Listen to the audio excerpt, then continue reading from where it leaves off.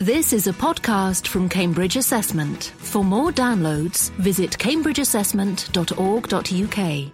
Well, welcome, ladies and gentlemen. I'm Paul Newton from the Cambridge Assessment Network Division, and this is another seminar in our Current Issues in Assessment series.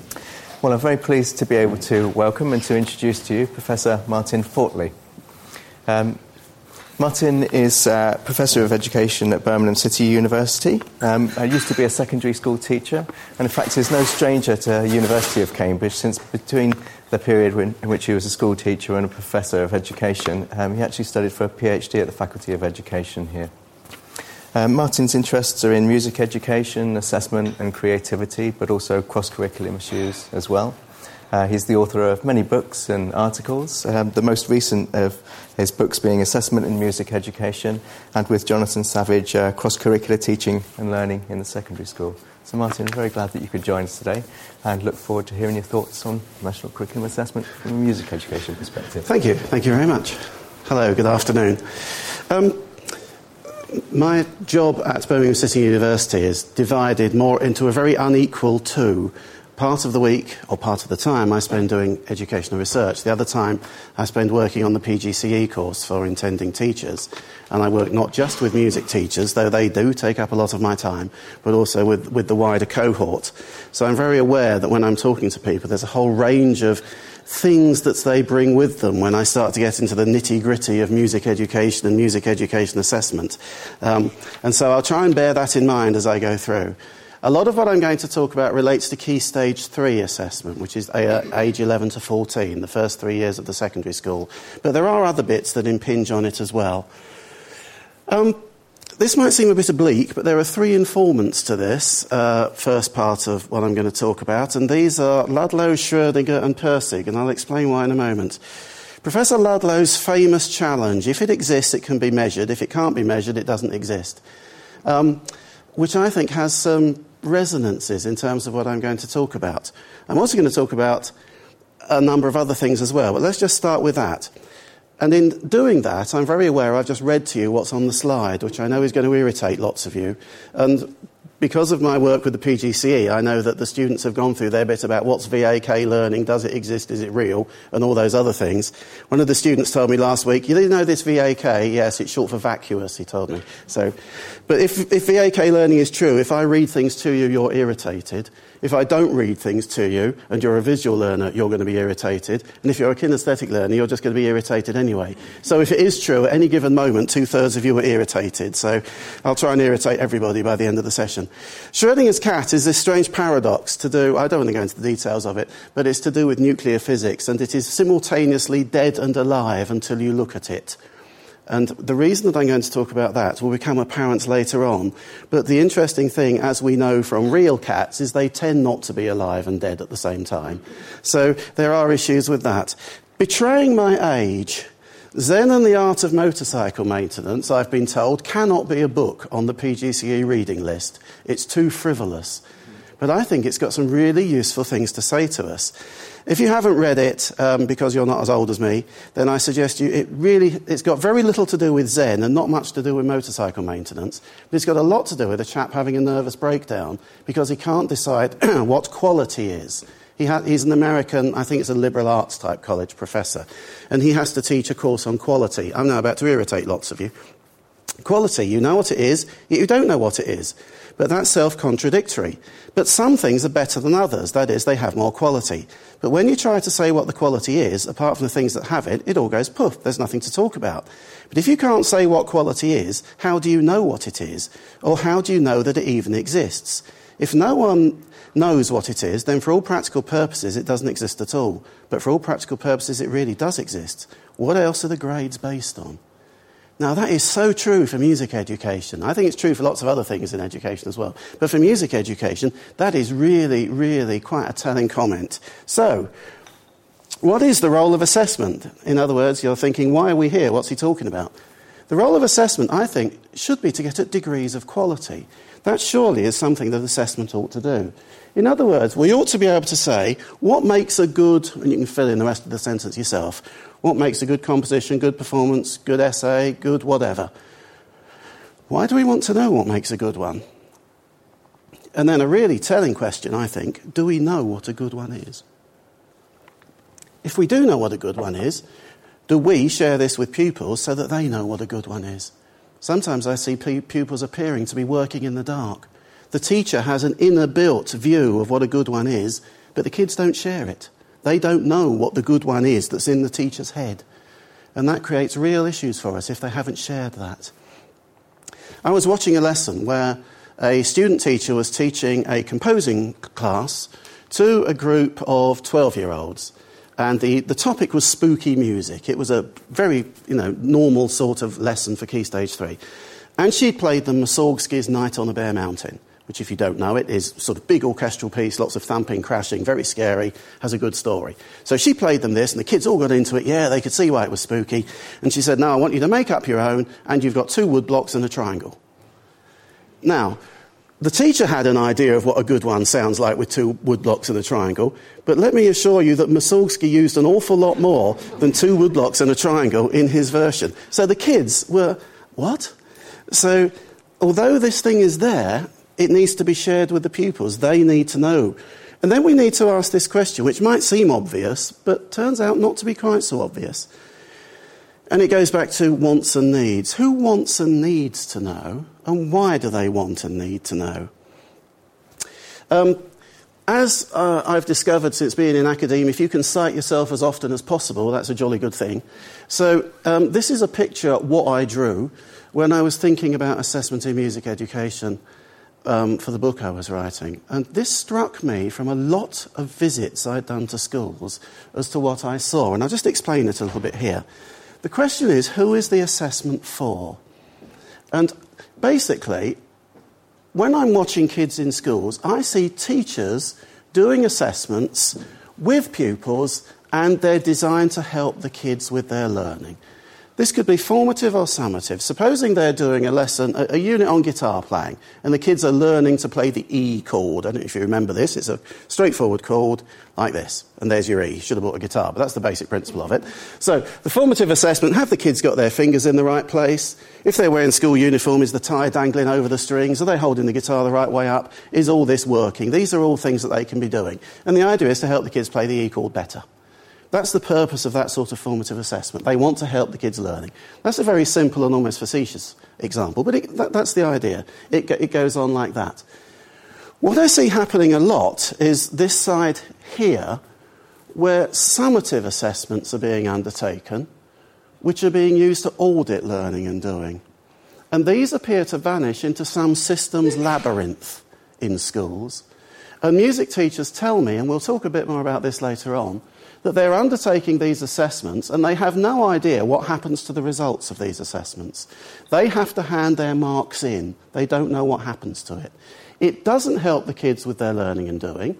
Some assessments are for the teacher. They want to see how well the classes are doing. If you're in a secondary school, you want to know if 9A and 9Z are working at more or less the same level, what you need to do. So there's assessments that you undertake for yourself, as it were. But at the basic heart of what teachers, and here I'm talking about music teachers, are doing, and many other teachers beside, is they want to use assessment to help learning and doing, but they end up with this quite complicated map of assessment that has to happen. So the question that I wish to ask is, will one assessment do all this? If you teach music, if you're lucky, you get 1 lesson a week with the kids. And that 1 lesson varies in time depending on your school. The shortest one I know of is 35 minutes. The longest one I know of is 3 hours. You will get any number between 35 minutes and 3 hours once a week. In some schools, that's once a fortnight.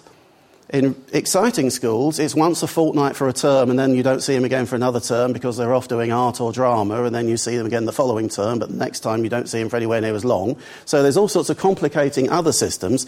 So if you teach, if you've got 1 lesson, and there are, say, 5 weeks in a half term, 10 weeks in a term, if you spend a lot of your time doing assessment, you can see you're cutting in to teaching time and learning time. So if doing assessment intrudes, there are problems. Bao talked about this. He talked about the double duty of assessment. He talked about that they have to encompass formative assessment for learning and summative for certification. They have to have a focus on the immediate task and on implications for equipping students for the future. And that's what I find for music teachers. They're finding that their assessments are having to do double duty. They're having to help the kids learn, they're having to help the kids improve, and at the same time they're having to provide national curriculum levels which are then used in order that they can then be built up on and some sort of data collection process can take place. This is what I see happening in schools. The Assessment Reform Group back in 2009 wrote about this. They said the nature and impact of assessment depends on the uses to which the result of that assessment are put. A system whose main priority is to generate information for internal use by teachers on the next steps in pupils' learning may have different characteristics and effects from one where the drive is to produce a qualification which will provide a grade. I'm going to keep talking about the differences between these because I think they have become more and more muddied over time. And it's the idea of the uses to which assessment is put which becomes problematic. Now, I don't wish to insult your intelligence, but I just want to do a little bit of revision because there's an interesting terminology which I see, which I think in schools is under-recognised. So I'm sure that we're all entirely happy with the notion of summative assessment looking back and certifying attainment, and the idea of formative assessment being in the moment and looking forward to helping with future achievement. But what I see in music lessons is that one at the top. And I can only talk about music lessons. I've seen more of these than any other lesson. And that's the formative use of summative assessment. And that's where the kids are given a national curriculum level. As a result of this national curriculum level, they then know what level they are and are told what level they need to be next time. This is the formative use of summative assessment, but the reason I'm raising it as an issue is that for many schools this is formative assessment. The teacher tells me I'm doing formative assessment next Thursday, and that's what they mean. They mean they're doing this, that the formative use of summative assessment will take place. I'm going to talk in a bit about why this isn't the fault of music teachers. It sounds like I'm having a knock at them, but it isn't. But I do want to be quite clear that that very specific sort of assessment is very common in music. Because I've been around the block a few times, I remember a time before the national curriculum. And I think that actually, historically, music teachers were actually quite good at formative assessment back in the dim and distant past. Then along came school assessment managers, and I can safely say I don't know any school assessment managers who are ex-music teachers. And so these school assessment managers have then told the music teachers, who are actually doing quite good formative assessment, they've told them they're doing it all wrong. And they've then changed what they do. So I just want to take you back in the TARDIS to 2003 and a jolly little video called Training Materials for the Foundation Subjects, which some of you may or may not remember. One of my colleagues at work, who hasn't changed office for many years, which is a novelty at the university I work at, has all of these white and yellow ring binders from the National Strategy materials in his office, which means that he doesn't actually have room quite to get in. So why he's saving them, I have no idea. I don't think they're going to be worth a great deal in the future. But there are reams of these things. And one of them is called Assessment for Learning in Everyday Lessons. And I'm going to show you just a little tiny moment of that, if the technology is going to be on my side.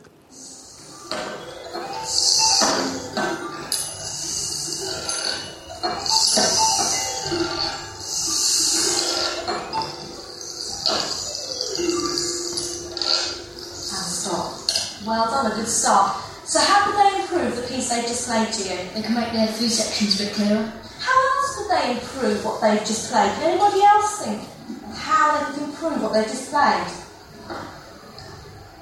Well, I've got one. They could actually make sure that the elements are very, very clear. It came across the right story, but you can actually decipher the elements even more clearly by using more extreme dynamics and more extreme use of texture.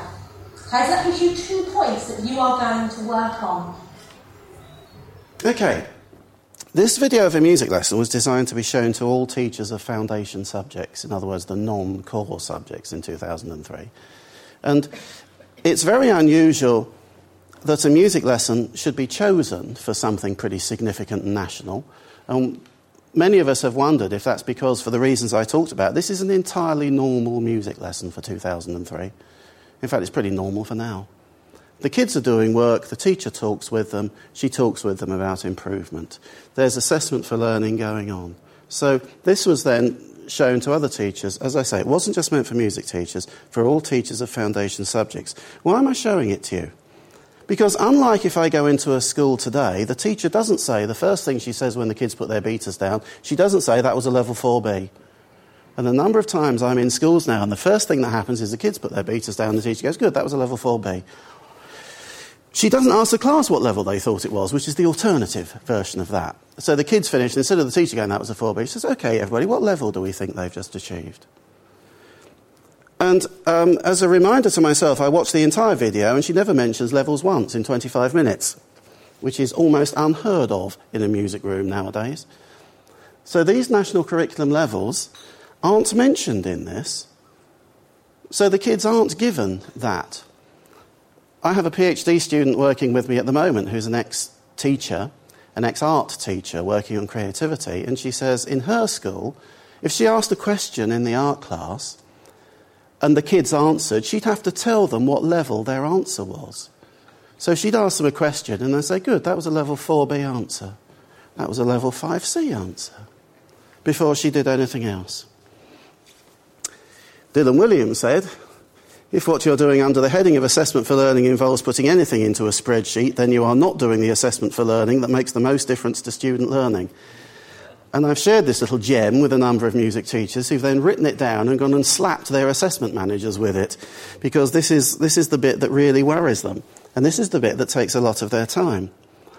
So what happened to formative assessment? As long ago as 1997, Wyn Harlan and Mary James pointed out, because formative assessment has to be carried out by teachers, there's an assumption that all assessment by teachers is formative, adding to the blurring of the distinction between formative and summative purposes, and to teachers changing their own ongoing assessment into a series of mini-assessments, each of which is essentially summative in character. And that's what I see in music. I see lots and lots of mini-summative assessments. And the way that they come up, I'm sure they come up in other subjects, but this is called in music the assessment lesson.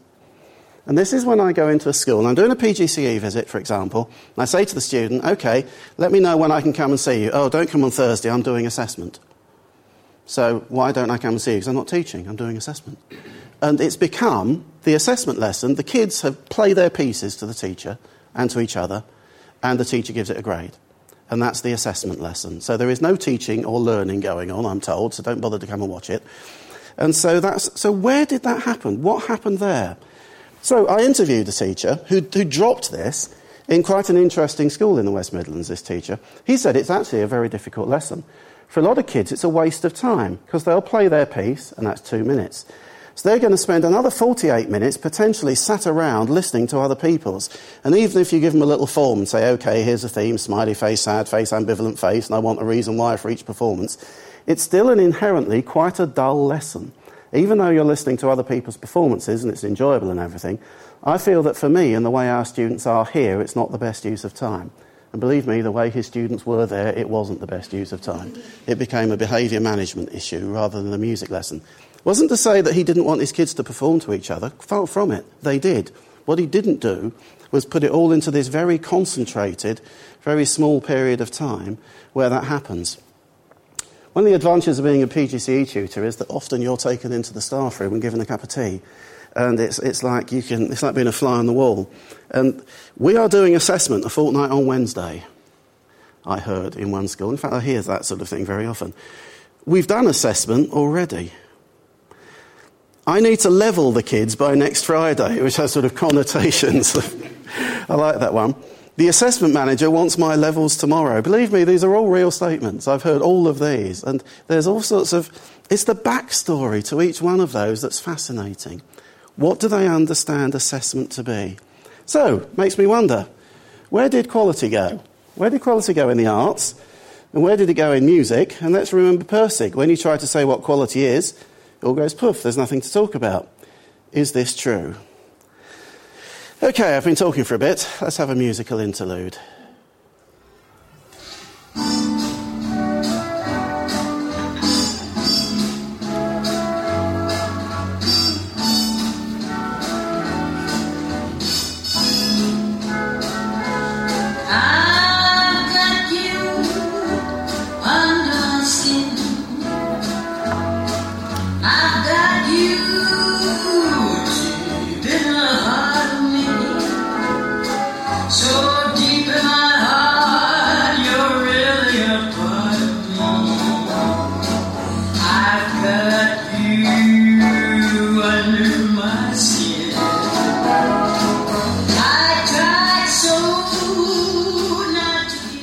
So this is a question, which is better?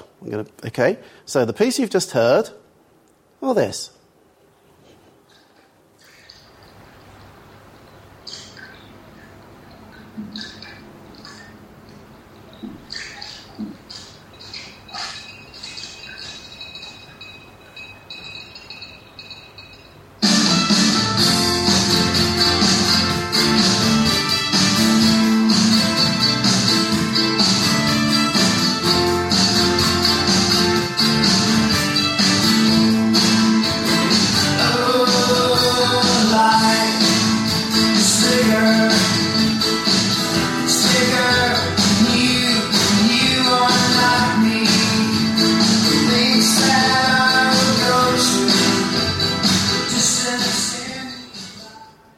Now, you ask a music teacher that question, and they're going to worry a lot. I mean, you may be worrying a lot, so I'm not going to ask you the question.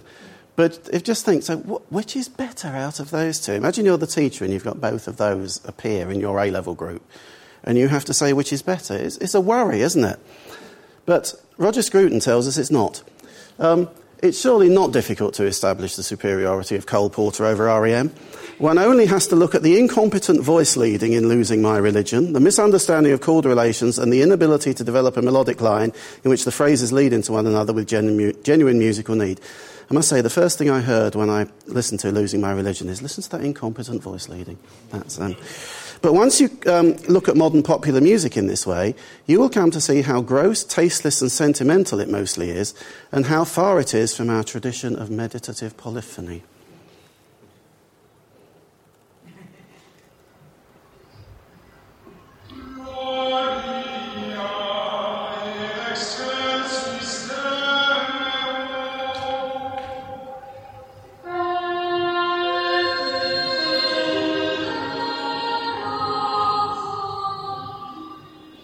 Now, I don't want to be accused of the opposite of elitism or anything, but as a question, I'm not entirely sure that 14-year-old pupils would agree with that. I don't think they're going to fall over themselves with excitement for a non-stop diet of polyphony between 11 and 14. And would they agree across a range of contexts, in the inner city, in the urban, in the rural? Birmingham City University is located in a very inner city area of Birmingham. We only have to cross the road. And we're in amongst very interesting inner city kids who have no conception, I can safely say, of polyphony. So what are they going to think? Is this what we should be educating pupils for? Because as music teachers, you're going to have to deal with that. You're going to have to deal with a whole range of things. And you're going to have to think of assessment criteria. And essentially, one of the things that music teachers will be doing is assessing composing separately from performing. So if we think of those pieces in composing terms, and I suppose I should have ripped off the OCR assessment being here rather than AQA, but never mind. AQA was there. The composition will be assessed against a given criteria, blah, blah, blah. The imaginative use of sound. Well, Bird, imaginative use of sound, forget it. There just isn't much imaginative use. A sense of musical balance, form and structure, probably. And so on. If you go through these and use each one separately, some of the most famous pieces of music in the world end up scoring quite lowly because they don't do any of these things. And this is GCSE. If we go back to Key Stage 3, somebody has calculated that Bach, the great German composer, is probably working towards about level 3. So there's some issues with what we do. So if we're going to ask this, what is quality in Key Stage 3 music? And the question that I'd like to ask music teachers is, what can a pupil know, do or understand at the end of Year 9 that they don't or can't, rephrase it, at the start of Year 7? Do we know? And so I'm sharing this with the music teachers. And then for me, a key thing is what's improved in terms of the music the pupil produces over that time. Remember, all these kids have to do composing and performing as well as listening. What's improved? If you listen to a piece of music that a kid has done first term in Year 7, by the time they get to the last term in Year 9, what's improved? What's gone on? Now, at some point, somebody often asks what about aesthetics? And the issue of aesthetics has been entertaining our cousins across the pond for a while. So, Csikszentmihalyi, how do we measure the impact, the outcome, the effects of an aesthetic experience What's the proper way to assess aesthetic learning, he asks. David Elliott's response, although he did this before the question, as it were, is in the aesthetic view, a truly musical experience serves no practical purpose. An aesthetic experience is and must be intrinsic, immediate, disinterested, self-sufficient and distant. Any meanings, functions or experiences not directly related to a work's structural patterns are deemed incidental, irrelevant, referential or non-musical. So that's what you do with aesthetics. The implications for music education, Pam Bernard, who's here in Cambridge in the Faculty of Education, has said this practical view of general music education affirms the complexity of children as reflective music makers and validates listening, performing, improvising, composing, arranging and conducting as interdependent forms of creating doing. And kids have to do these in secondary schools. These are all activities that kids have to do in Key Stage 3 music. It's a complicated mix of things that they need to do. So if we think these things are important, shouldn't we be trying to assess them? Shouldn't these be the things that we want to do? And then, why is this relevant? Well, the reason that it's relevant is for that nice little thing called the National Curriculum for Music, which some of my PGCE students made up a song about. So you can read that while you can listen to some of the students. The National Curriculum. Music helps pupils understand themselves, relate to others and develop their cultural understanding, forging important links between home, school and the wider world.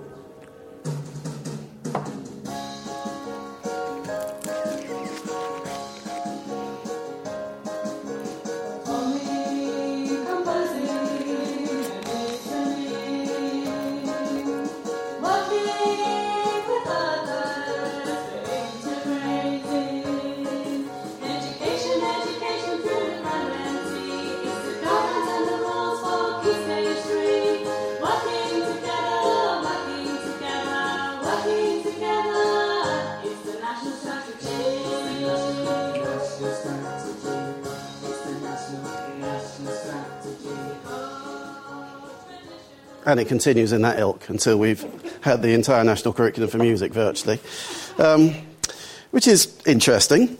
So there's some things there in what is this National Curriculum doing? And it's here that I wish to spend a bit of time thinking about the idea as assessment of tool and the National Curriculum for Music.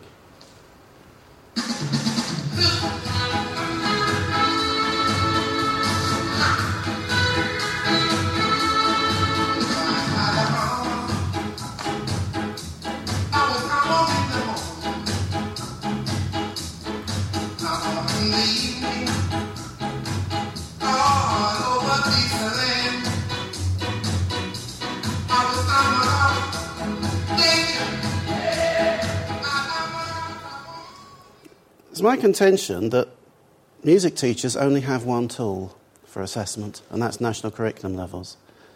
And in terms of the subtlety of assessment, that's like trying to mend a valuable watch with a sledgehammer. I don't think it's the right tool for the job. And again, I'm not saying, and I'm definitely not saying that this is music teachers' fault. I think this has come from elsewhere. You probably can't read that, so that makes it a really useful slide. But should you be fascinated to know what a national curriculum level looks like, and you've never seen one before, A, lucky you, and B, here is one. So this is level 5 for music. I'm not going to read it all out because there's a lot of it. But these national curriculum levels are everywhere. They literally are everywhere in schools.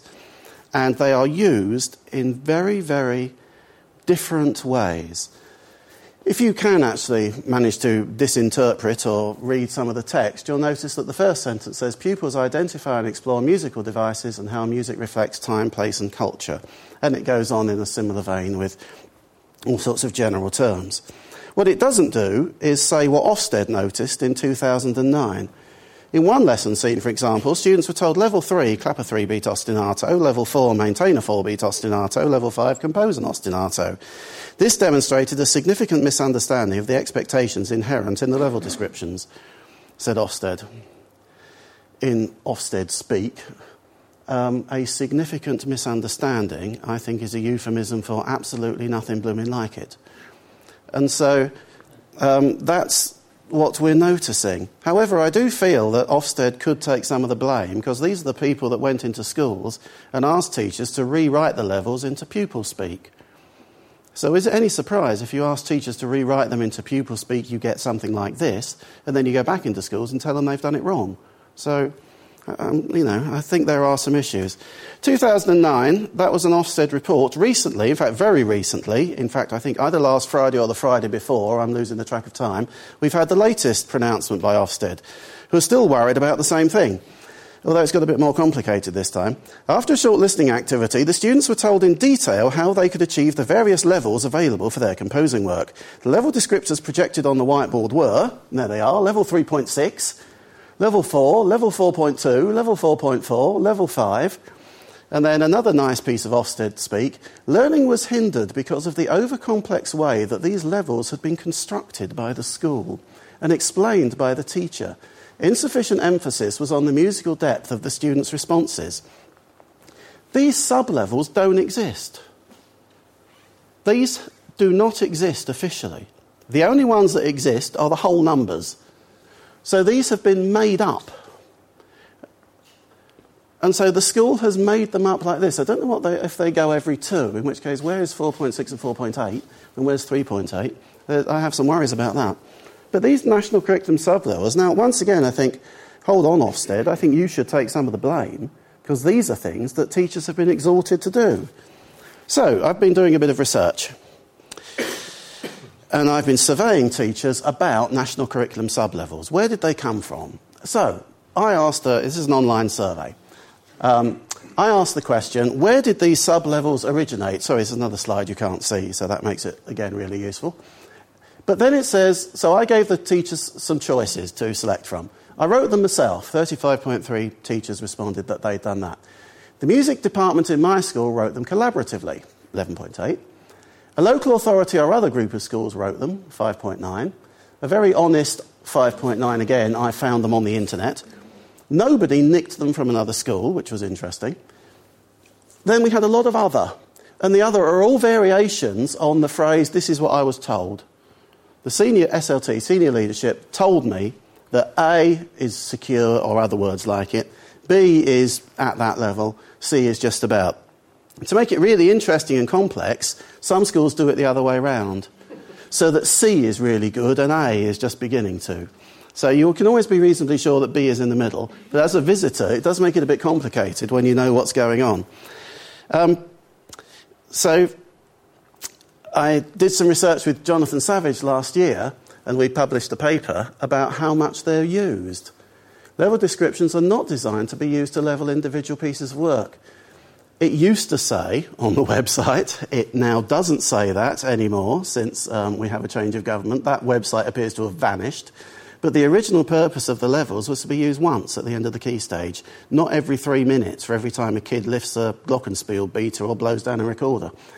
25% of teachers responded they use them to assess individual pieces of work. So in other words, they're not supposed to be used it, so 25% of teachers do.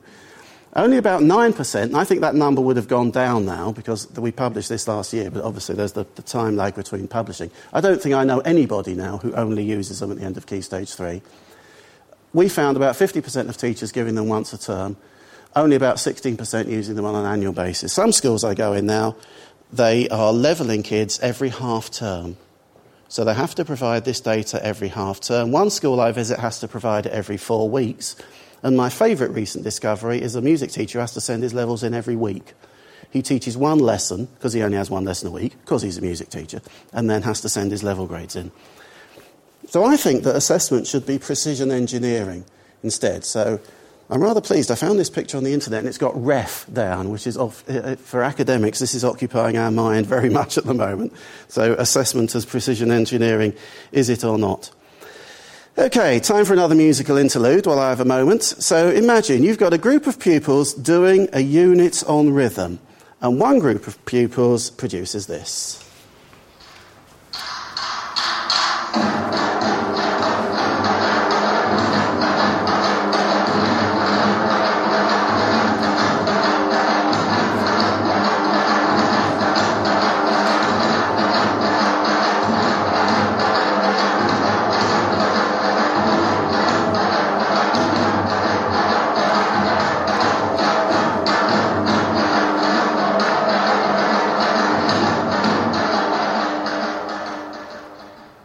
said I'd mostly talk about Key Stage 3. This is Key Stage 2. These are Year 4 kids. So what are they, 8? Something like that?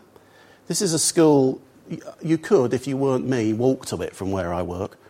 It's that close to the university. It's in Handsworth, very inner city area of Birmingham, very multicultural.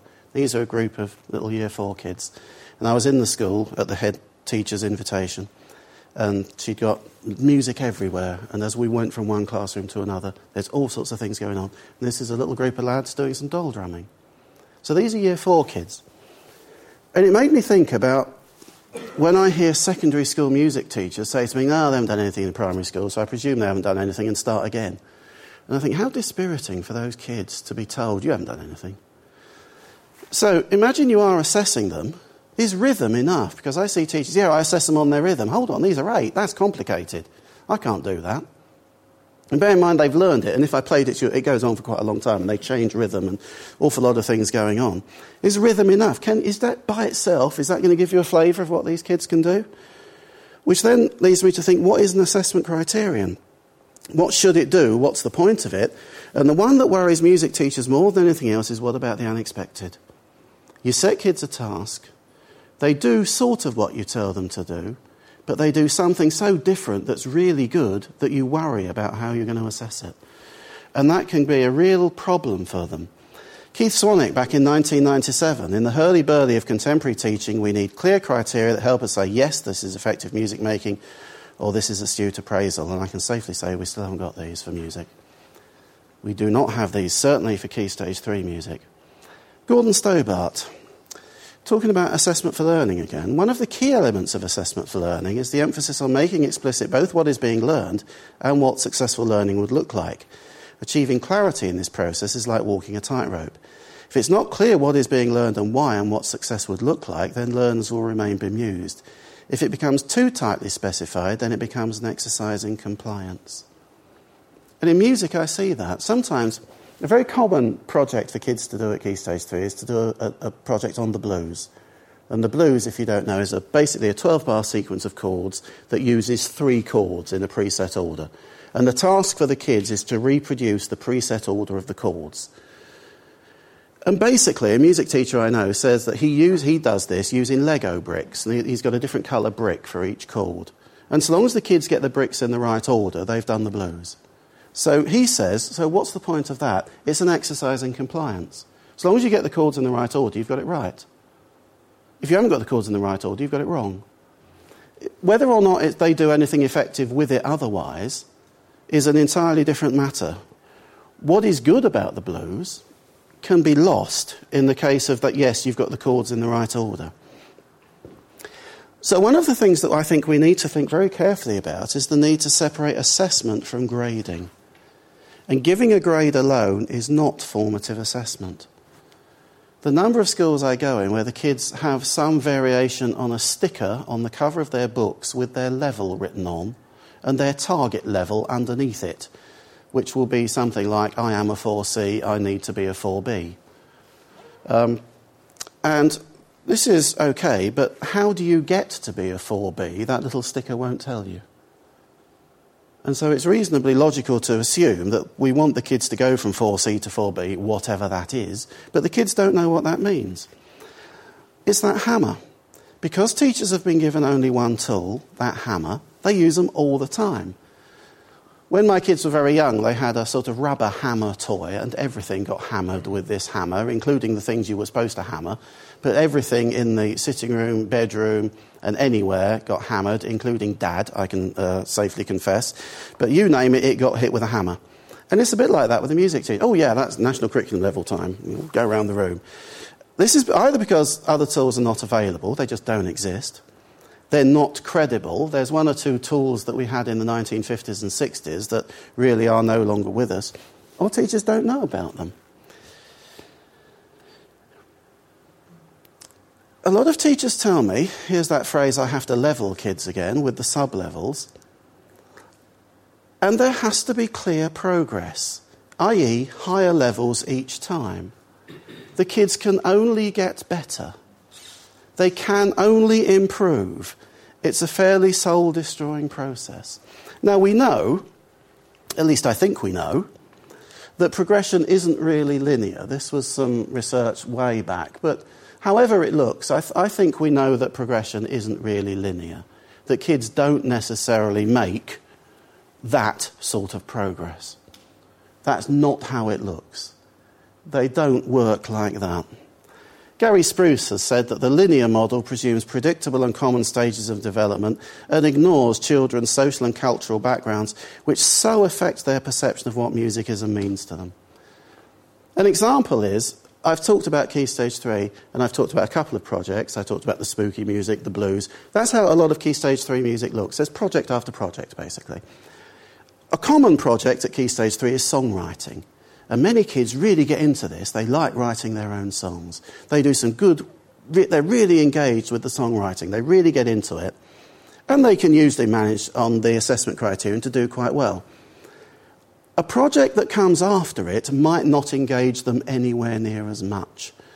And a number of schools have used projects from later on, from GCSE and A-level at Key Stage 3. So in one school in particular, they got their songwriting project, then they did a project on the Viennese Waltz. Okay? So you can imagine that all sorts of disaffected kids are really turned on by songwriting because they can really do this and they score really quite well. But then when it comes to the Viennese Waltz, they really, really couldn't give a, creme cappuccino about this. So they don't score anywhere near as well on it. So the music teacher in that school told me he's had to swap the units around because he can only show progression. So you've got to move the Viennese Waltz unit that way in order for progression to be shown this way. It's just... I've talked about this a number of times in a number of forums, and after one of them I had a wonderful email from a parent. It intrigues me that my son, now starting Year 9, has, according to his termly assessment reports in Year 7 and 8, made slow incremental progress through the sub-levels one by one and is right on target to make 2 levels progress in every subject. No more, no less. Fancy that. So why are we tearing ourselves apart to do this? Why are we doing it to ourselves? We've known for donkey's years how you measure matters. This is the same thing on 2 different scales. This is showing improvement, but that's a very small scale and that's a very big scale. And if this is what national curriculum music looks like, over time, they're getting better. It isn't national curriculum music as it happens, but the same principle holds. But you can't go from here's the songwriting unit, here's the Viennese Waltz. You can't do that now. That is verboten. You cannot do it. So it has to be linear progress. So that's why that unit's now got to be shunted back over here in order to show that. Whereas in reality, over time, they are going to make progress. And so it really matters. I've talked about sub-levels, so a little bit of returning to it. I'm researching them at the moment. All of them that I've looked at use 3 parts in this particular piece of research, all of them. Although, interestingly, in one school, and maybe that Ofsted one is another example of it, they'd got more than 3. They'd broken them down into 10, which I found a bit worrying, that they'd got 10 sub-statements for music. But they then reduced them to 3 for normal reporting purposes. And the head of music said the music department uses modified versions of the national curriculum level to break down each level into 10 subcategories. We then use a line of best fit to decide if the student is A, B or C within the level. We wrote the 10 subcategories ourselves. Good for them. But I worry about how much effort they've put into this in order to make this work for them, rather than be actually helping the kids write their songs. So what can you do? I'll read it to you. Are you required, teachers, to show that your pupils have made at least a specified amount of progress using the NC levels and subdivisions if appropriate? Or are you free to use your professional discretion as to how much progress has been made by individual pupils? Interestingly, just under 58% of teachers who responded to this said, I'm free, I can do what I like. But sadly, 35%, I have to show that my pupils have made at least the required progress. And then there's variations, there's some other things. And one teacher said, I thought I was free to use my professional discretion. Turns out I wasn't. At the end of the key stage, I was told to change the levels to meet the percentage target. So the teacher had undertaken the assessment, but that wasn't good enough, so they had to change the levels. So, in which case, why Because if you're just meeting a spurious target, is that the word? A target that's been imposed, and you change your results to fit the target, how does that help? How much progress is required? I won't go through this in detail, but these are the common answers from a number of schools. There's all sorts of different amounts of progress required, ranging from 1 level per year through 6 sub-levels over Key Stage 3, the sub-levels that don't exist, remember.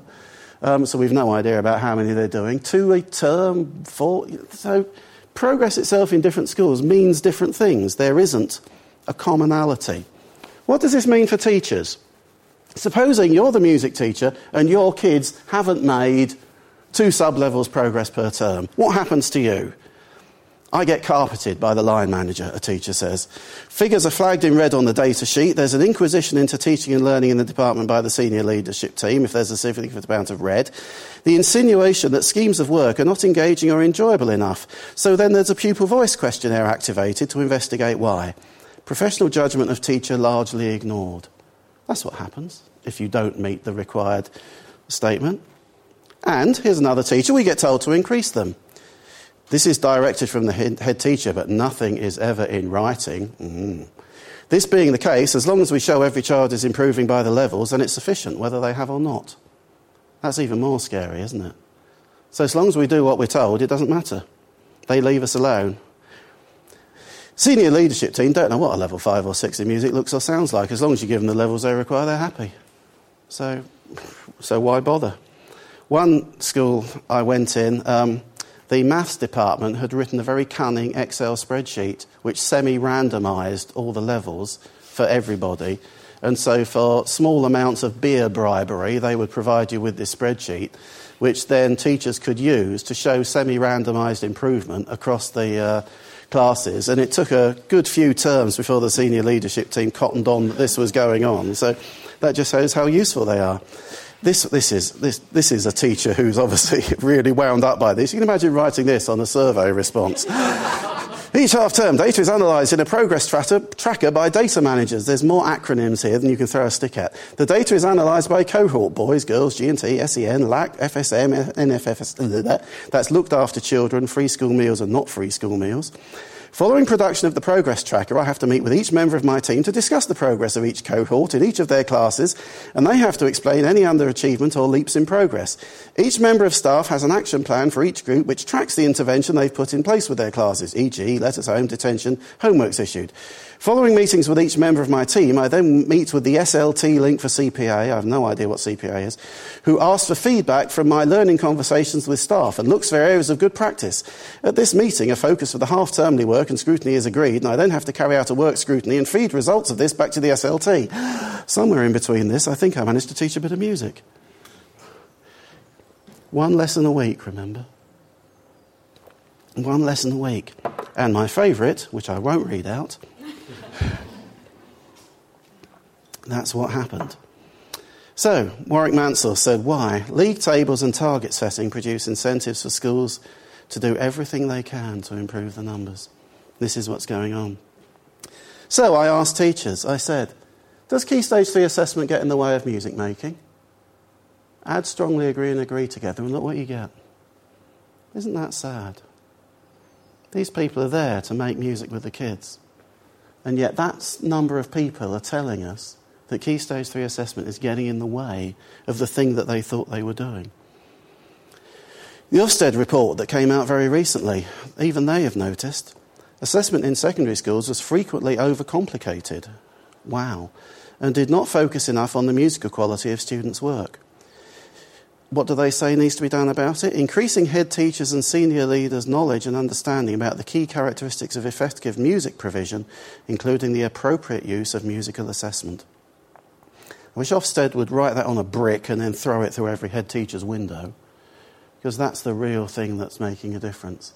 Head teachers and senior leaderships need to understand about the appropriate use. If you're teaching music and you have to give them a level every half term, in other words, every 5 lessons, the question I ask when I'm in schools is, do you ask your maths teachers to do that every 5 lessons, which is about once a week? Do you expect them to improve every fortnight by a sub-level, like you're asking the music teachers? Because it's about the same numbers.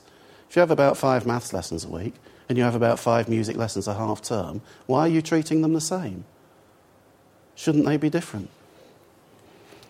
What's the effect? The summative hammer is everywhere.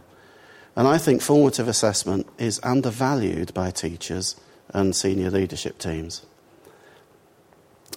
John Painter, the late great, said we may all too easily allow ourselves to be trapped by compromise, making important what can most easily be evaluated rather than valuing what's important. In which case, why do we bother with anything that relies upon the exercise of imagination, creative response, and the expression of independent views?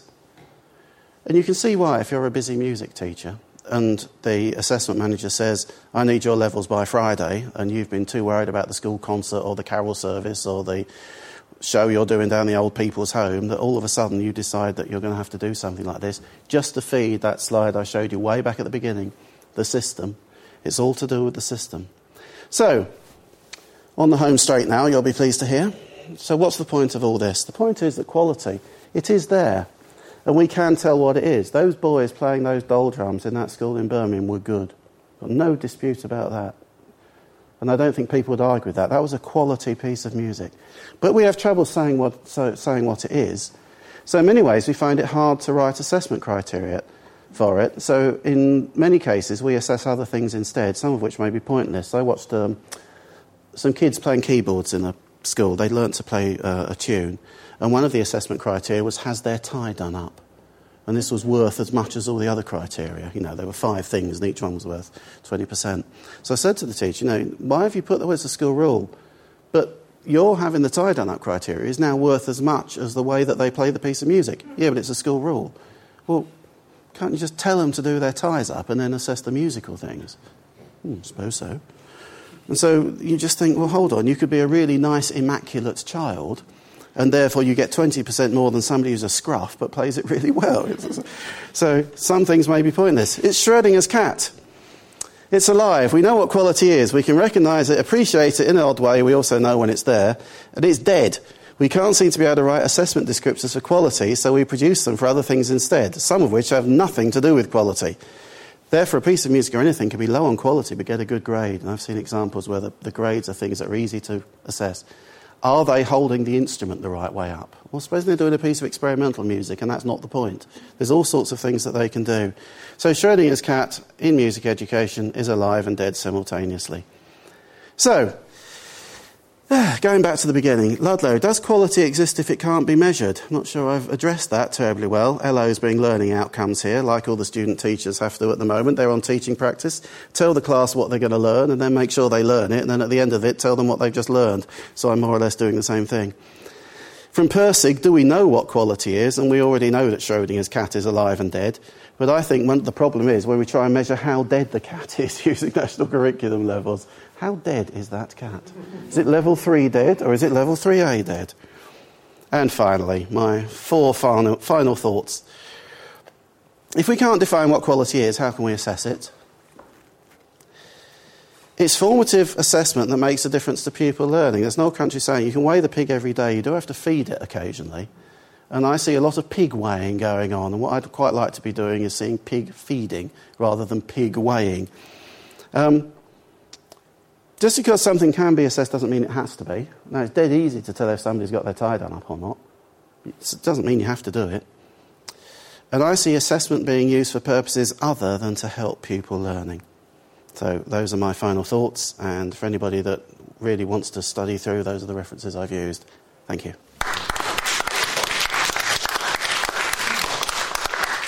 This is a podcast from Cambridge Assessment. For more downloads, visit cambridgeassessment.org.uk.